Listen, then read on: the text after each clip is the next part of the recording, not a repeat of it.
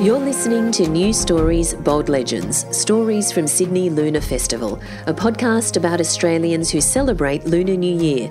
From artists to brain surgeons, fashion designers to board directors, and in this episode, journalists. I'm Valerie Khoo, and I'm the City of Sydney's curator of the Sydney Lunar Festival. I'm also an artist, writer, and the CEO of the Australian Writers' Centre.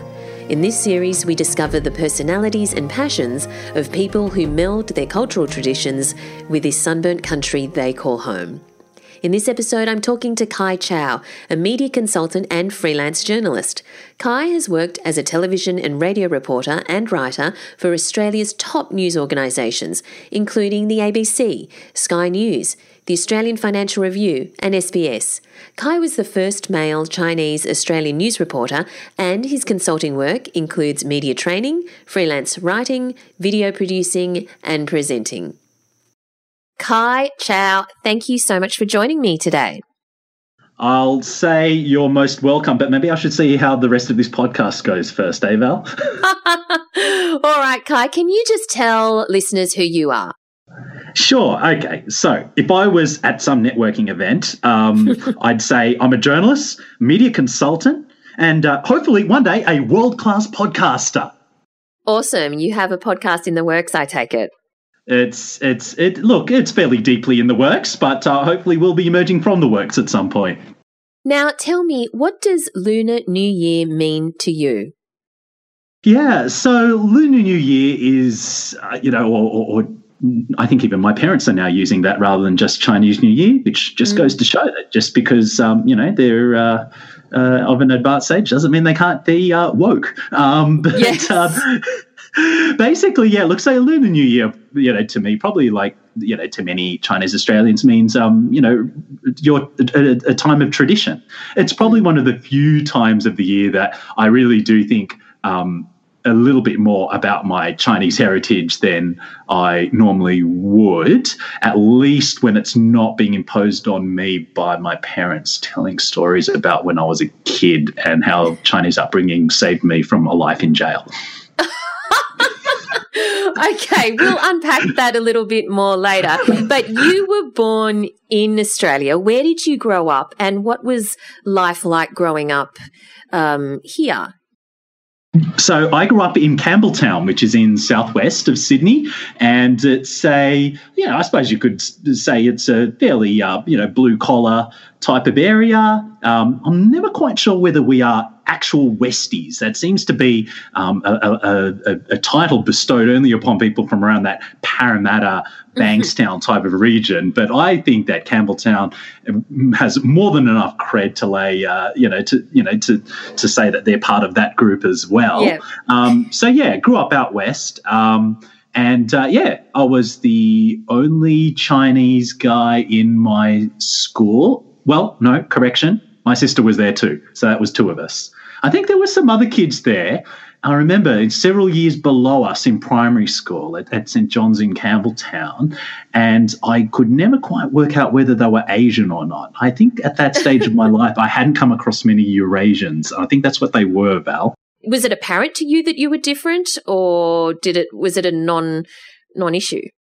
So as far as I was concerned, I didn't feel or see myself any differently from any of the other kids there at all. The only thing that I realised was a little bit different was the fact that I tended to be hyper-competitive when it came to schoolwork, and I was one of those awful kids that would go, "Oh, what'd you get? What'd you get? What'd you get?"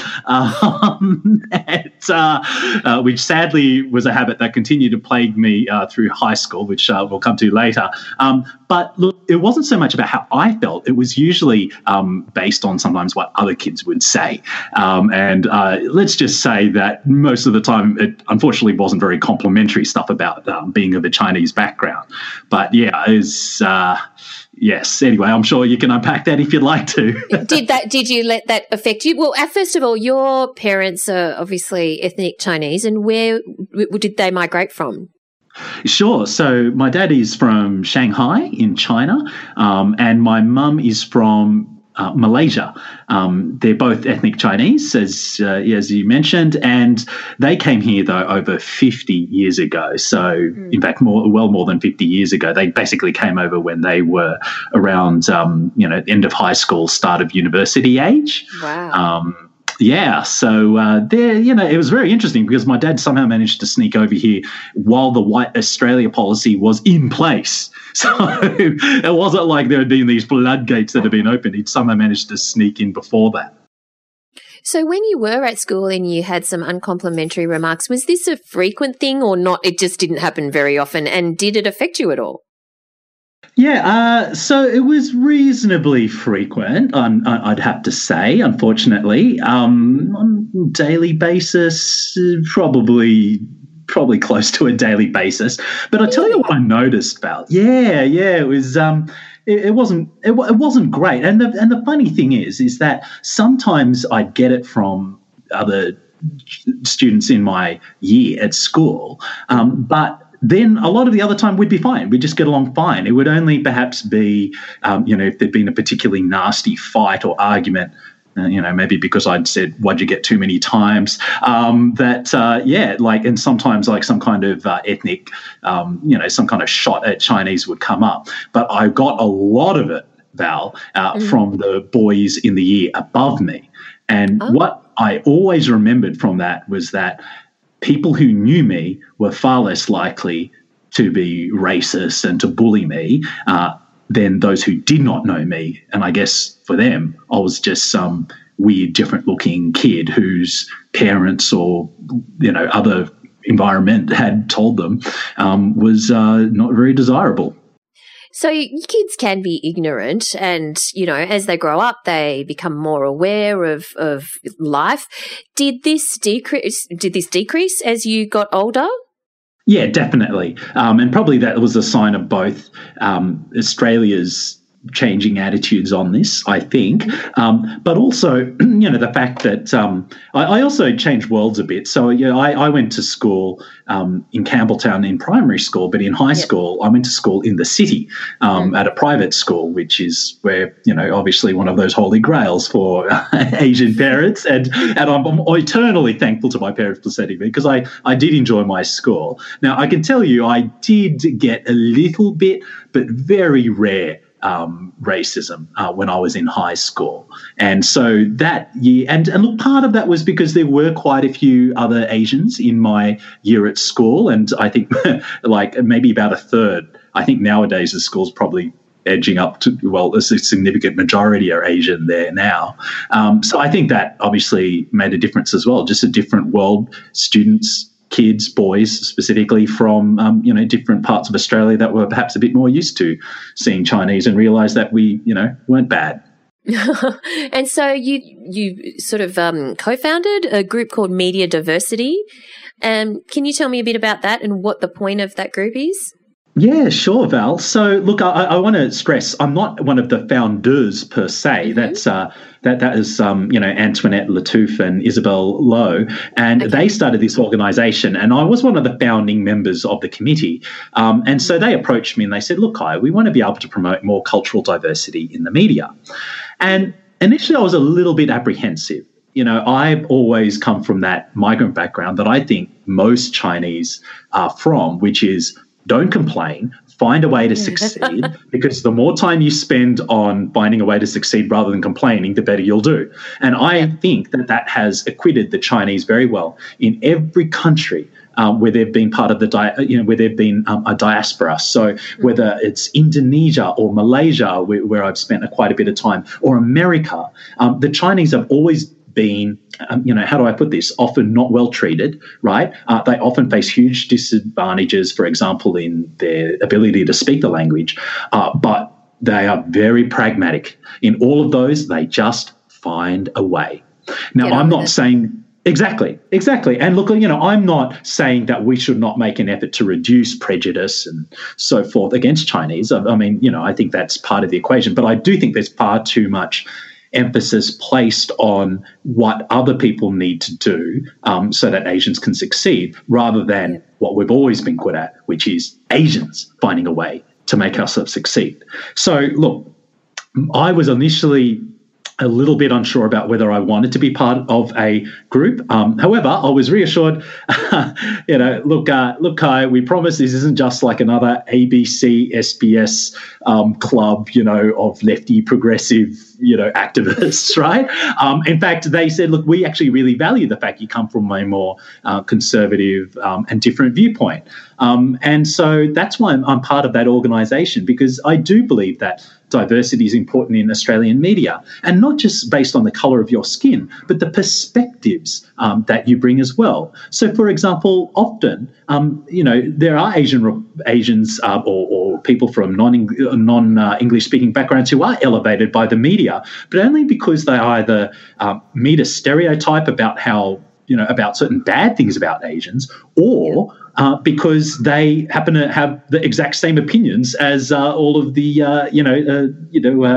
inner city white left-leaning people who are already there. So they feel very comfortable. They say, "Oh, this is easy. The different skin color and hair color, and they tick the diversity box. So that'll get some of those people off our backs. But hey, they have the exact same views as me on everything. This is awesome, So, and I do think there is a little bit of that, not just in I think particularly in media, and hopefully not too much in the corporate world, where I sometimes do worry we only look at diversity from a very skin deep standpoint rather than what it really should be about, which is having different perspectives and realizing that different perspectives are often things that you're going to maybe be a little bit uncomfortable with. But that's what pluralism is, and that's what coexisting requires, not just hiring only the people who sort of look a bit different but agree with you on everything, but living with actual difference. And I think that's so important in today's world, in this increasingly polarized and outrage-driven world. So what does the group actually do to foster media diversity?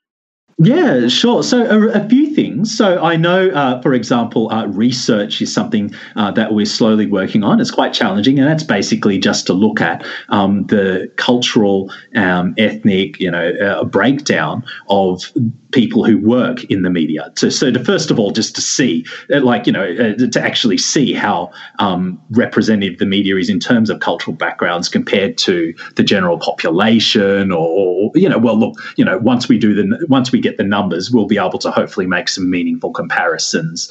And those can be read however, I'm sure people will have different reads on those. But we certainly are basically focused on a lot of practical stuff. So networking events, all the things that help anyone elevate in a media career. So networking, building contacts, and hopefully soon, I'm hoping to launch a mentoring program. Actually learning skills, right? I mean, it's one thing that just I do think there's there's some impetus on the. There's some importance for an organisation to be more open-minded about the type of people it helps, but if we, as people of a non-white background, want to succeed, then we've got to make sure that we can have the absolute best skills and background necessary that can help us get those roles. So working on that practical stuff certainly is my focus on the committee. And we have done other things. We've developed a Indigenous reporting handbook, for example, that I know has been quite widely distributed amongst newsrooms. Yeah. And all that is just helping journalists who say, look, I want to be able to report on an Indigenous issue.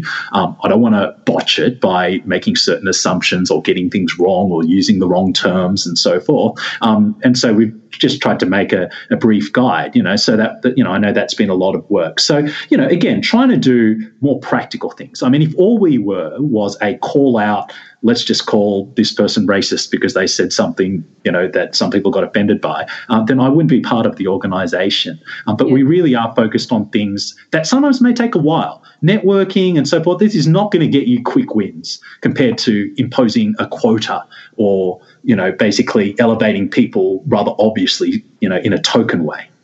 Yeah. Did you have any parental expectations on what you should do at university or any particular career that you should pursue? So you did hear that bit at the start, right, Val, where I said that my parents were ethnic Chinese? Yes. So, yeah, look, and I should stress that I am aware, I have heard of the cool Asian parents back then who just let their kids do whatever they want. I have heard the stories. I am familiar with the legends, okay? However, that was not what I had. I had, I guess, what you would call the classic Asian tiger mother, who I love dearly, still to this day. And quite frankly, I'm probably going to be bringing a bit of that Asian, tigerness to my parenting when that hopefully happens. Now, as far as my expectations, as far as the expectations on me were, look, I don't know. I mean, I wasn't forced. I've heard some real horror stories about students who forcibly who would fill in an application to a school of medicine and basically force their child to sign it, right? So the parents would fill it in and then just make the child sign it. So it was not like that for me. So I did think I was going to be a doctor, but that was just simply because my dad's a doctor, and I think it's just most kids' natural instinct to say, oh, I'm just going to do whatever my father or mother did, right? Sure. Yeah. And really that was a good chance, and I was really encouraged towards that, and that was probably quite a good chance all the way through high school. In fact, I went to a school that was very good at maths, Sydney Grammar, and I managed to somehow get into the A class for maths, which is, I don't know, how do I put this? It's sort of like the Australian high school equivalent of getting into Harvard for an Asian parent, right?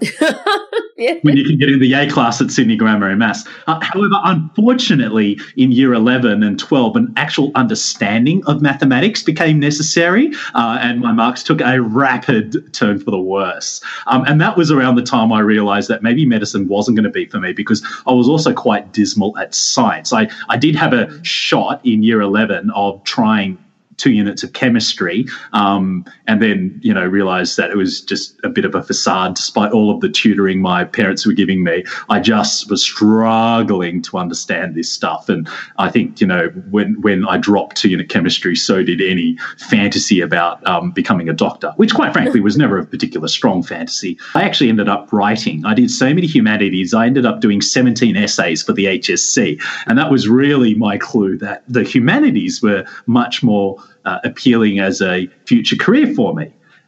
However, I chose to ignore that in my first year of university and do a major in accounting because, look, and again, I want to stress, it wasn't like my parents forced me to major in accounting. And I said, oh, what about marketing or management? And I think my parents subtly made it known, hey, if you do marketing or management, that's all you can do. Whereas if you do accounting, you could still do marketing or management, but it opens the door for you to do a whole lot of other stuff as well. And because I didn't really have a strong sense of purpose or an idea of what I wanted to do with my life, as I, thankfully do now, then I just said, yeah, okay. And I looked around, all of my other friends in first year, they all seemed to be doing, an accounting major. And I thought, okay, sure, why not? So I majored in accounting and law.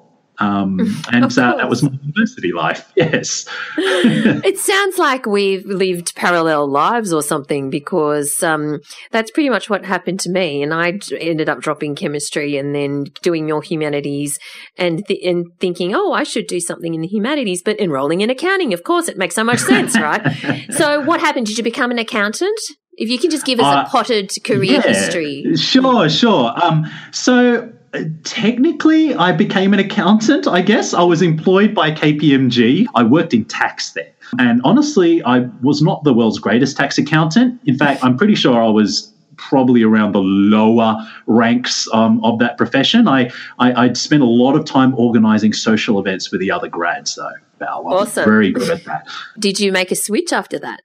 I did. I had a friend who was of Indian background and had followed a very similar career path. We'd gone to high school together. We're still very close friends to this day. And he said, "Hey, Kai, I'm working at CommSec now, and I'm in this thing called product management, and where you can sort of come in on, say, your accounting or legal background and maybe internally transfer to marketing."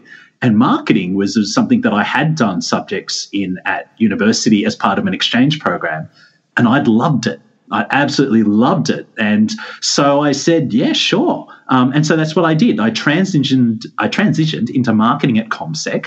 And by transitioned, I should be clear, I didn't really do marketing. I basically was CommSec's spam king, Val. So basically it was my job. I didn't get to write all the creative or all of that kind of fun marketing stuff or more precisely the stuff that I wanted to do. I basically was told, okay, here's the copy. Just blast our members with it, will you? Wow. So that was sort of me. So I spent a lot of time going through unsubscribe requests. Some more civil than others, I should add. Apparently people don't like getting emails they didn't ask for. Go figure. But, look, that time though, Val, I mean, it was very insightful. I learned a lot about the finance world, and when I would become a business journalist later on, it became very useful. But basically, I left CommSec. I went to Macquarie Bank, where I worked in actual marketing communications.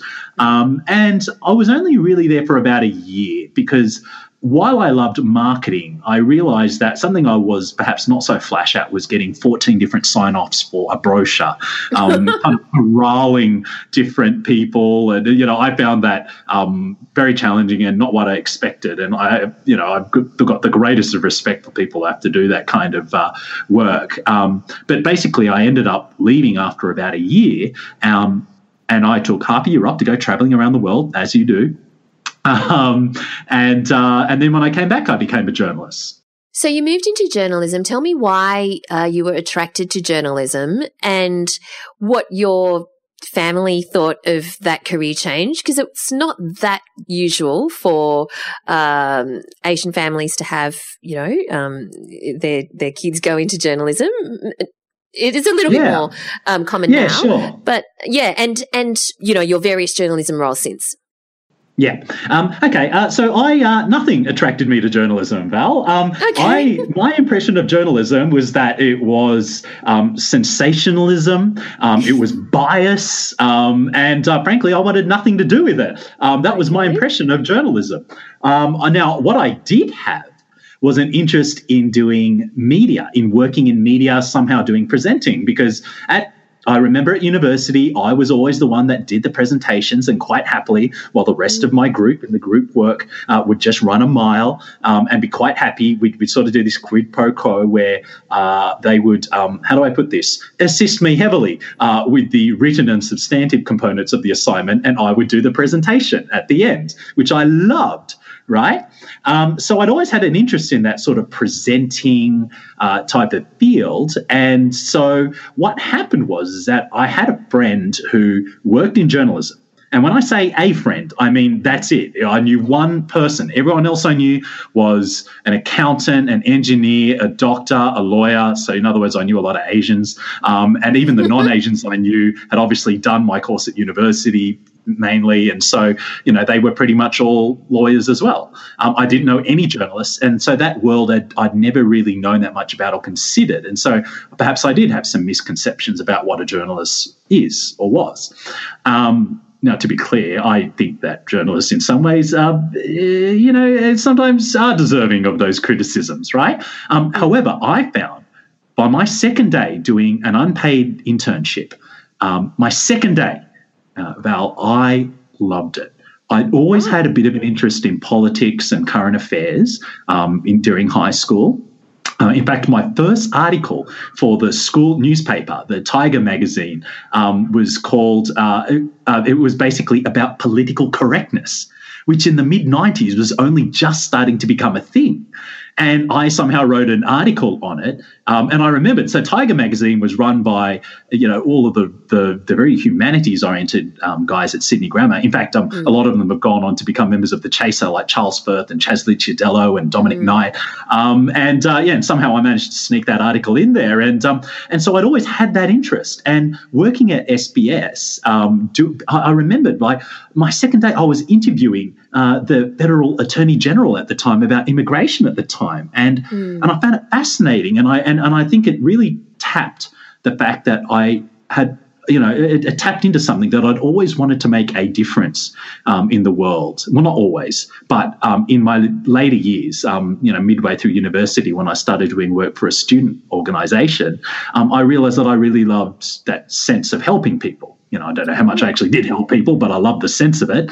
And journalism was a way I could do that. The world, I was fascinated by those issues. And it also, because I was in radio, and then eventually I would move to television, enabled me to do that presenting side of things, rather than some of my more ill-fated attempts. Like I remembered going to this mass audition at a Westfield once for an MTV role, even though I didn't watch MTV and I knew pretty much zero about pop music. This route was a little bit more fruitful. So you started at SBS and then went to, so where are the media organisations that you worked at? Yeah, sure. So first SBS Radio, and then while I was there, I remembered seeing there was a TV that we always had on our desks, and they had Sky News on it. And I didn't know anything about Sky News because I didn't have Foxtel, but I thought, they look okay. So I cold called them. And I was very blessed. I picked up I picked up the phone and I said, who do I speak to about a job there? And she said, one moment. And then the girl put me through to the news director at the time, Ian Cook, a lovely man who, sadly is no longer with us, but a wonderful an older journalist and, former news director at Channel 9 and a whole bunch of other networks, actually. And he said, look, I see you've got a bit of a digital marketing background. We're starting to move a little bit more into digital and writing. So why don't you come along and give it a go? So he gave me a go. And within about a week or two, they said, okay, we're prepared to, offer you an actual job. And so, yeah, I know. I was pretty stoked. I was not so stoked about the salary, which let's just say was a little bit less than what you make at Macquarie Bank. But nevertheless, like I was in the news business. And when the Sky News Business Channel launched maybe a few months after that, they approached me and said, would you like to give it a go? And look, up to that point, I was in the digital team, and at that stage, it was a fairly mechanical type of role, probably not dissimilar to the mechanical nature of my ComSec Spam King days. And so I said, sure. At first I thought I didn't want to move into business, because I thought, no, I want to do these controversial issues that I've always been interested in. But I was keen to try something on air, and they offered me a reporter position, and I basically ran with that for about 5 years, interviewing people. Not bad for a cold call, I have to say. I know. I was very lucky. I understand you're the first Chinese guy in Australian TV news. Is that correct? Did you get much reaction or feedback to that, or was life go on as normal? So you mean me putting that on my Twitter profile? Or, well, whatever. Or the fact that I was doing it. Yeah, sure. Yeah. So let's put it this way. I had to narrow it down because I knew that there'd been Asian TV reporters before me, or certainly Eurasian reporters like Anna Choi on, I think it used to be called Beyond 2000 and then eventually Beyond Tomorrow. And so, and Karen Cho, the Eurasian reporter on Channel 9 who now is at CNBC, I believe. So I had to be particular about this great first that I was claiming. But I'm pretty confident of that one, Val. No one has ever really been able to dispute it. I looked across at SBS. Their male reporters were Oscar Sugbati is Indonesian background, I believe. So, that's him out. Didn't have to worry about him. And quite frankly, I wasn't aware of any other Asian reporters, certainly not in broadcast, television or radio. And yet to be proven to this day, maybe if somehow I have missed some mysterious, Chinese male reporter, then I'm happy to retract that, who came before me. But as yet, and to be frank, there haven't been a whole ton of them since I started either. I think there's some guy who works at the ABC in the Northern Territory I remember seeing a few years ago, and young David Chow, who works at the ABC now, and he and I joke because he and I are often mistaken for each other in the predominantly Caucasian newsroom there. But anyway, there you go. That was my sense of my title. In terms of the response to it, look, Sky News, I never once felt that being Chinese was some kind of disadvantage. At least not more than, how do I put this? In commercial television, I think that, there are certain things that will place you at an advantage. So, for example, being, look, you have to know your stuff there, especially in the political area where you've got people like David Spears, Kieran Gilbert. These people are, I think, amongst Australia's greatest political reporters. And I have so much respect for them, right? But, it also was fairly clear, for example, that being very attractive would certainly helped, on commercial TV. Yeah. And also I couldn't help notice, having the right connections, right? And I was someone who called in, and so I didn't know anyone there. And when I say the right connections, I just mean, probably like many jobs, right, Val? A referral always carries a bit more weight, and I think that's certainly the case in media. So I never felt, though, that being actually Chinese itself was an issue. I never got any taunts. I do hear stories from some reporters about snide remarks they get, but I never got that at Sky. And Sky was a place which, considering its stereotype as, oh, look, they're all just, blonde female presenters and older guys, at the latter stages of their career, right? I despite that, compared to other networks that I was to experience during my career, I felt that Sky gave me more opportunities than anyone else. And I know after I was there, I was succeeded by an Indian Australian reporter on the Business Channel, right? And we had massive on-air time. We weren't just buried in the back of somewhere, and look, I'm not putting down people who are behind the camera, but, the stereotype is, we don't want to put people on screen who look different, but that was never an issue for me at Sky, as I found, and everyone I ever encountered, whether they were the people I interviewed, whether the people who watched the show would occasionally come up to me every now and then, to the delight of my parents if they happened to be with me at the time. They never really raised it as a bad thing. If anything, it was always described as a good thing. What did your parents think of your move into journalism in the media? Yeah, well, as I mentioned, once I'd started doing well, they were all for it. Until then, they were understandably a bit apprehensive, because I think many migrant children know that their parents struggle damn hard to get us here and to build a life for us. And their resistance to us taking on more unstable careers like journalism or media or communications is only because they love us. And they want us to do well and to not have to struggle like they did. And I don't think that is appreciated enough. And even though I resisted it and argued and all sorts of stuff back when I was younger, I think that those traditions, I think it's really important for those to be passed on, and I'm glad they passed those on. They were initially apprehensive. In fact, I remembered even, a few years into my media career, I think when I was leaving one organisation, or I talked about how hard it was, my mother said, you could always go back to accounting, right? I said, Mum, that was 10 years ago. So what happened after Sky? So after Sky, or while I was at Sky, I'd been there quite a few years, and I was approached by Fairfax, and the Financial Review approached me and said, "Look, we want to be able to start introducing video to our website, or we already do, but we'd really like to push into it a bit more." So I joined the Financial Review as their associate editor for multimedia. And so my job was to eventually, I would build it up, was to manage a small team of media producers and journalists to basically make the videos that get shoved into Financial Review articles. And that was amazing because, I'd come from Sky, which is a traditional terrestrial broadcaster. So in other words, the ones you watch on normal television, so to speak, or Freeview, as some call it, or as some may know of it, rather. But this was my introduction to do things in digital form.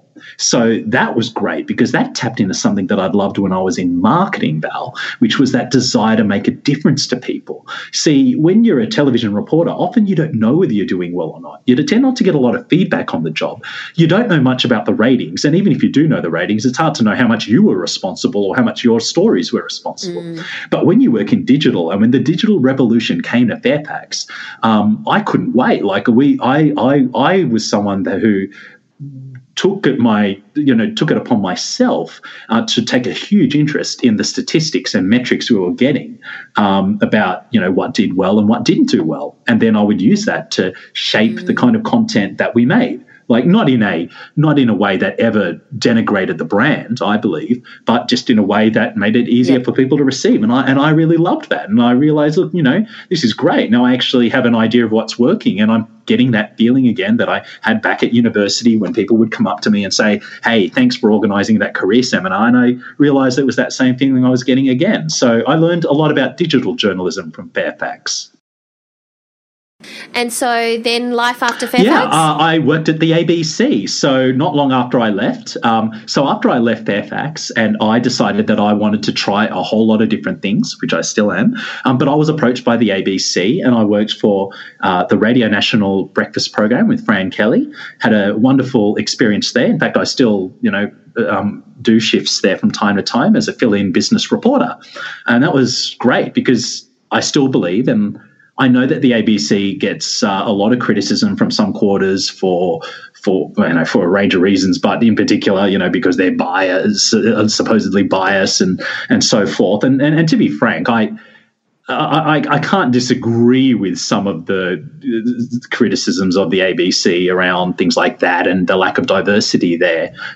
But there's no doubt you learn best practice, and there's no doubt there are many really good, kind, generous reporters, especially the older, more very professional ones who still see journalism as something where you let people make up their own minds and you present both sides of an issue. So I learned a tremendous amount at the ABC there. I worked a little bit in ABC TV and producing, and then I also worked for the PM radio program that Mark Colvin used to host. Mark Colvin being a famous Australian journalist, and I love that as well because that's where I moved out of business journalism specifically and started to cover more general news and current affairs.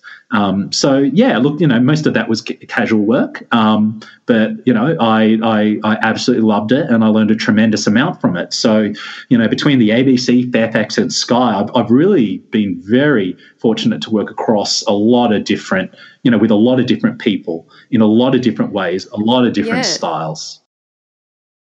You've had a pretty fascinating career trajectory. What does Kai do on a personal level? Like, what do you do to relax and hang out? And what are your hobbies or passions or interests outside of your career? Yeah, sure. Well, I'm Asian, so eating is definitely in there. And dead set, I'm trying to think if I've ever met a single Asian in my entire life where they just said, when it came to food, but I can't. So that's why I don't want to dwell too much on that, because almost every Asian rather, is fascinated by food. And we know it's because of, their cultural background, where food has always been a big deal in Asian culture, because often those cultures did not have food.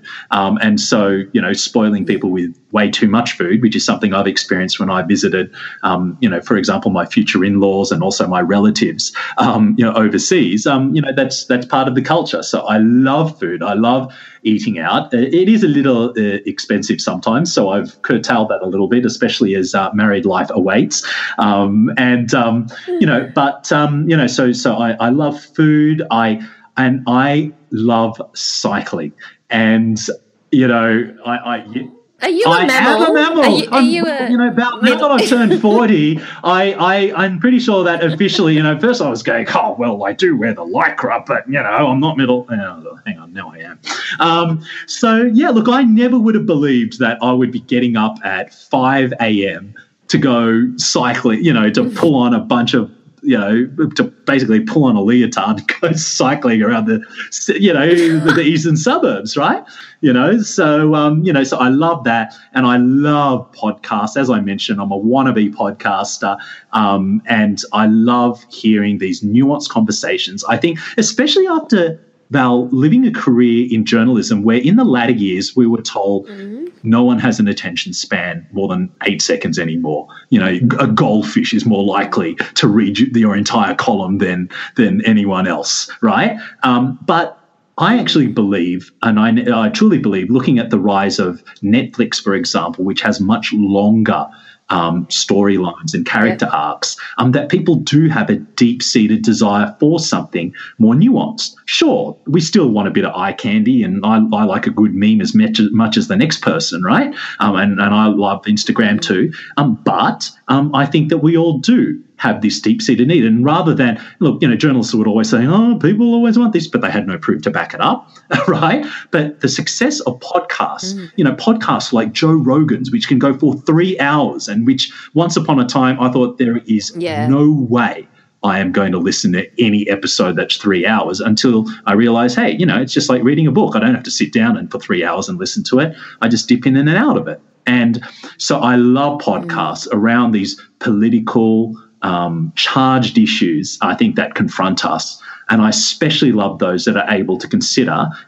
different viewpoints and treat each other with a bit of respect. Entertainment, but respect. To keep up with when Kai finally releases his podcast, then go to Kai's website at kaichow.com. So, but finally, Kai, with the Lunar New Year for 2019, what are you looking forward to the most? Okay. I know this is going to sound a little bit negative, but can I start with the things I'm probably not looking forward to so much? If you want to. This is going to get me in so much trouble. Okay, so I will definitely be spending Chinese New Year's Eve or Lunar New Year's Eve. Definitely, you always spend that with the family. I think that's really important. It's one of the few really old Chinese traditions that I do observe. Because I'm Catholic, and so I tend to observe Christmas and a lot of the Western traditions more than that. But Lunar New Year, that is something I think it is important for people to get together, and so that involves a lot of eating. It also involves lion dancing.